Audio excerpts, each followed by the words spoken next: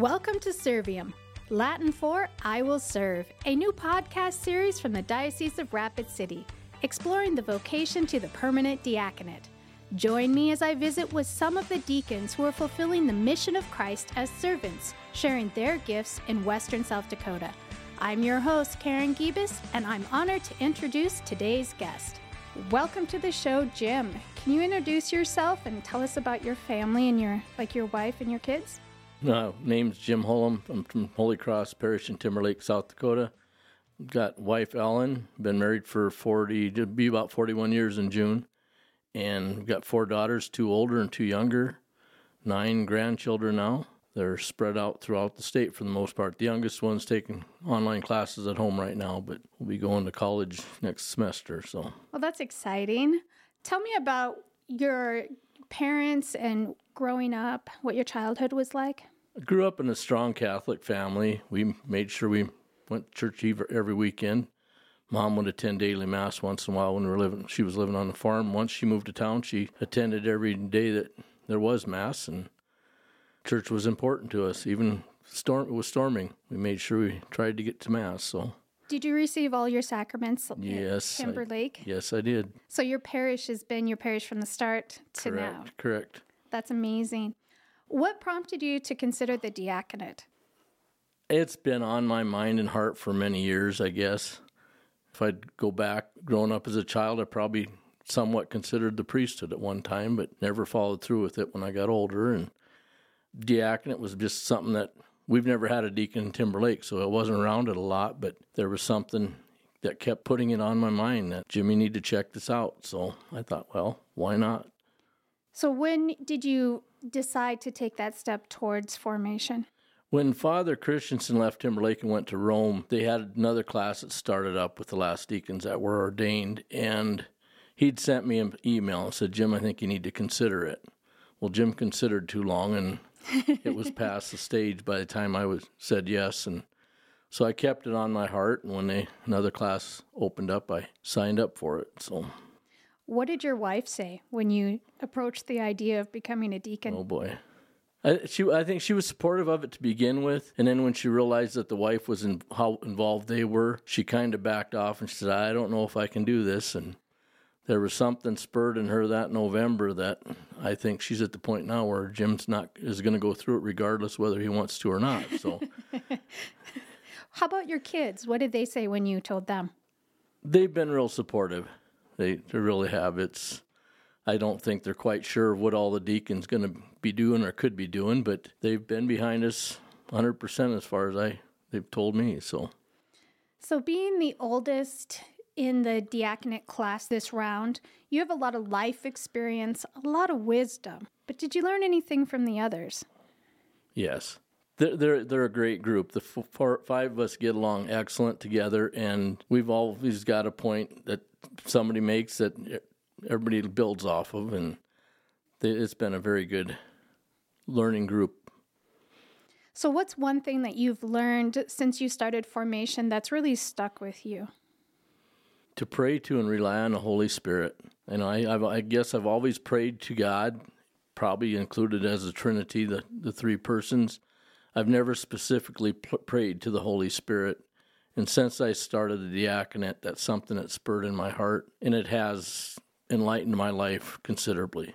So what ways has God worked in your life during this time of formation, or even in your marriage or in your wife's life, your children's life, trying to prepare your whole family for this commitment?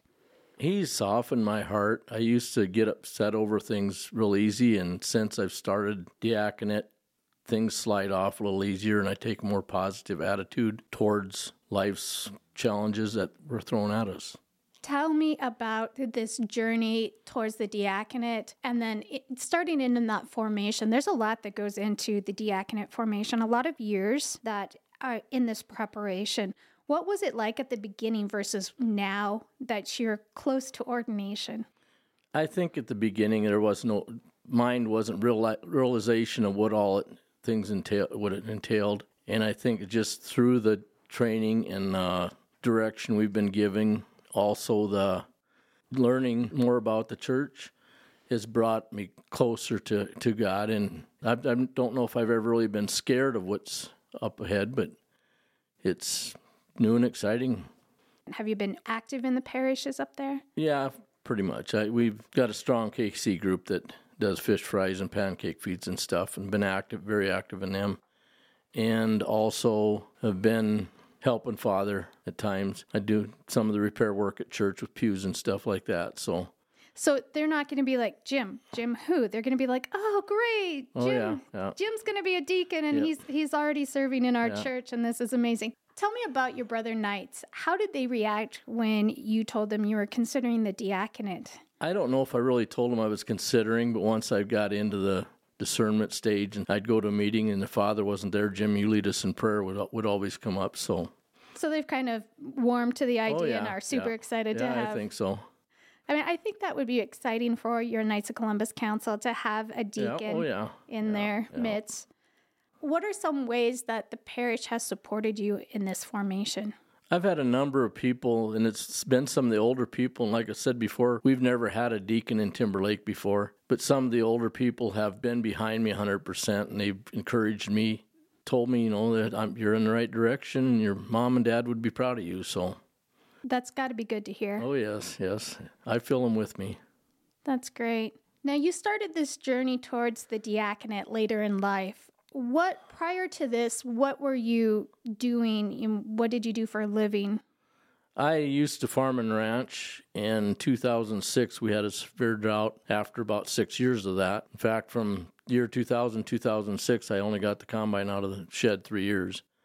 And I just was tired of fighting the obstacles, and I thought, well, I'll sell the cows. And I'd started crop adjusting in 2002, so I went with that full time. And adjusting is something where I kind of set my own time, so it opened things up, and I was able to partake in more of the activities of the diocese, and inspired me to keep going. So that will set you up well for serving the parishes around Timberlake, being able to set your own schedule, be almost a retired aspect of life coming up and not be able to have that young family that some are dealing with or the business that others are dealing with. Right. How does that work in your comfort of being able to serve your diocese and serve your parishes, knowing that you have the time to give to the church? There's pros and cons to it. It gives me more time to do the things asked. But in other essences, it's harder to say no because I've got the time. And we all need to learn to say no to certain things so that we're not overburdening ourselves and burning out or not giving full attention to where we need to give attention to. So that's where the wife comes in, right? She's going to be able to tell you, well, no, let's not commit to that, or yes, we should commit to that. She may try, yeah. Well, she is a strong force to be reckoned with, so I think you have a good support system. You must know her well. I know her some.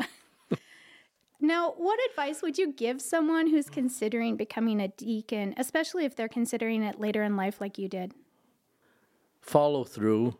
Even if you're not going to go through with actually being ordained, get started in it and just see what's there. You'll be amazed what you learn about your faith. Don't miss the deadline to sign up. Correct.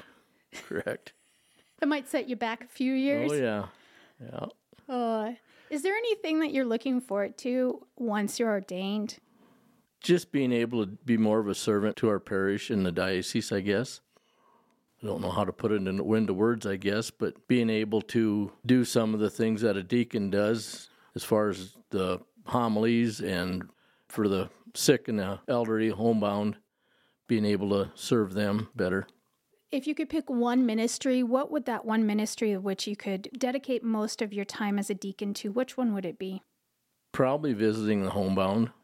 I think there's a lot of times they can't make it to Mass, and a lot of them don't receive communion or they're watching it on TV, and we need the real presence, and I think if I was able to take them Eucharist, that they would probably be more a happier person, so...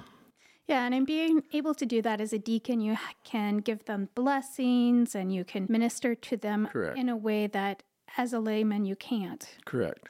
That's got to be almost a feeling of fulfillment by you serving the church in yet a greater way, even though you can, as a layman, bring Jesus to the homebound, this changes it. It transforms it into something more amazing, more beautiful, even for you. Correct. And I think people are going to be better, more receptive to a deacon or a priest bringing them communion and just praying with them than a regular lay person. Not that the lay person is bad. People need God no matter from whom or where, but the deacon is more official.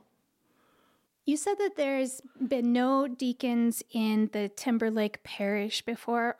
How is that, being the first deacon? How do you feel like that's going to be an impact on the parish? It was one of the things that scared me from the beginning, was how would I be accepted? But with the encouragement I've received from across the parish, in fact, the 3 parishes we serve, Timberlake and Isabel and Trail City, are also served with Timberlake. And even from them, the outlying parishes, they have been real supportive, been encouraging and stuff. So my initial scare, if you want to call it that, is gone. It will be what it will be, and God will direct. The Holy Spirit will be with us. That's wonderful. I think that it's important that those men out in those far-off parishes, out in the country, understand that it is, while you say there was a fear about that, there's also such a blessing that comes for the community and for the parish when there is a deacon in that community for the first time. Correct. And that they should be not afraid to discern that as a calling from God. He's probably trying to get a deacon in every parish. And I think maybe by me stepping forward, it might encourage some others that, hey, if you can do it, I can do it. So hopefully we can grow. If Jim can do it, you can do it, right? Right. Well, thank you so much for being on the show today, Jim. I really appreciate your time and your wisdom. Well, I've got the gray hair to prove that, so. Thank you. Thank you. God bless. This is Deacon Greg Sass, Director of the Permanent Diaconate and Diaconate Formation. The diocese has been blessed to have 7 men called to orders by Bishop Peter Mewage, 6 as permanent deacons, and 1 as a transitional deacon for the Diocese of Rapid City. Their ordination is scheduled for 5:30 p.m. Thursday, June 29, 2023, at the Cathedral of Our Lady of Perpetual Help in Rapid City. All are invited to attend the ordination. For more information, visit rapidcitydiocese.org, read the diocese newspaper, West River Catholic, or your parish's bulletin. For more information about the Permanent Diaconate in the Diocese of Rapid City, contact me at the Chancery, 605-343-3541.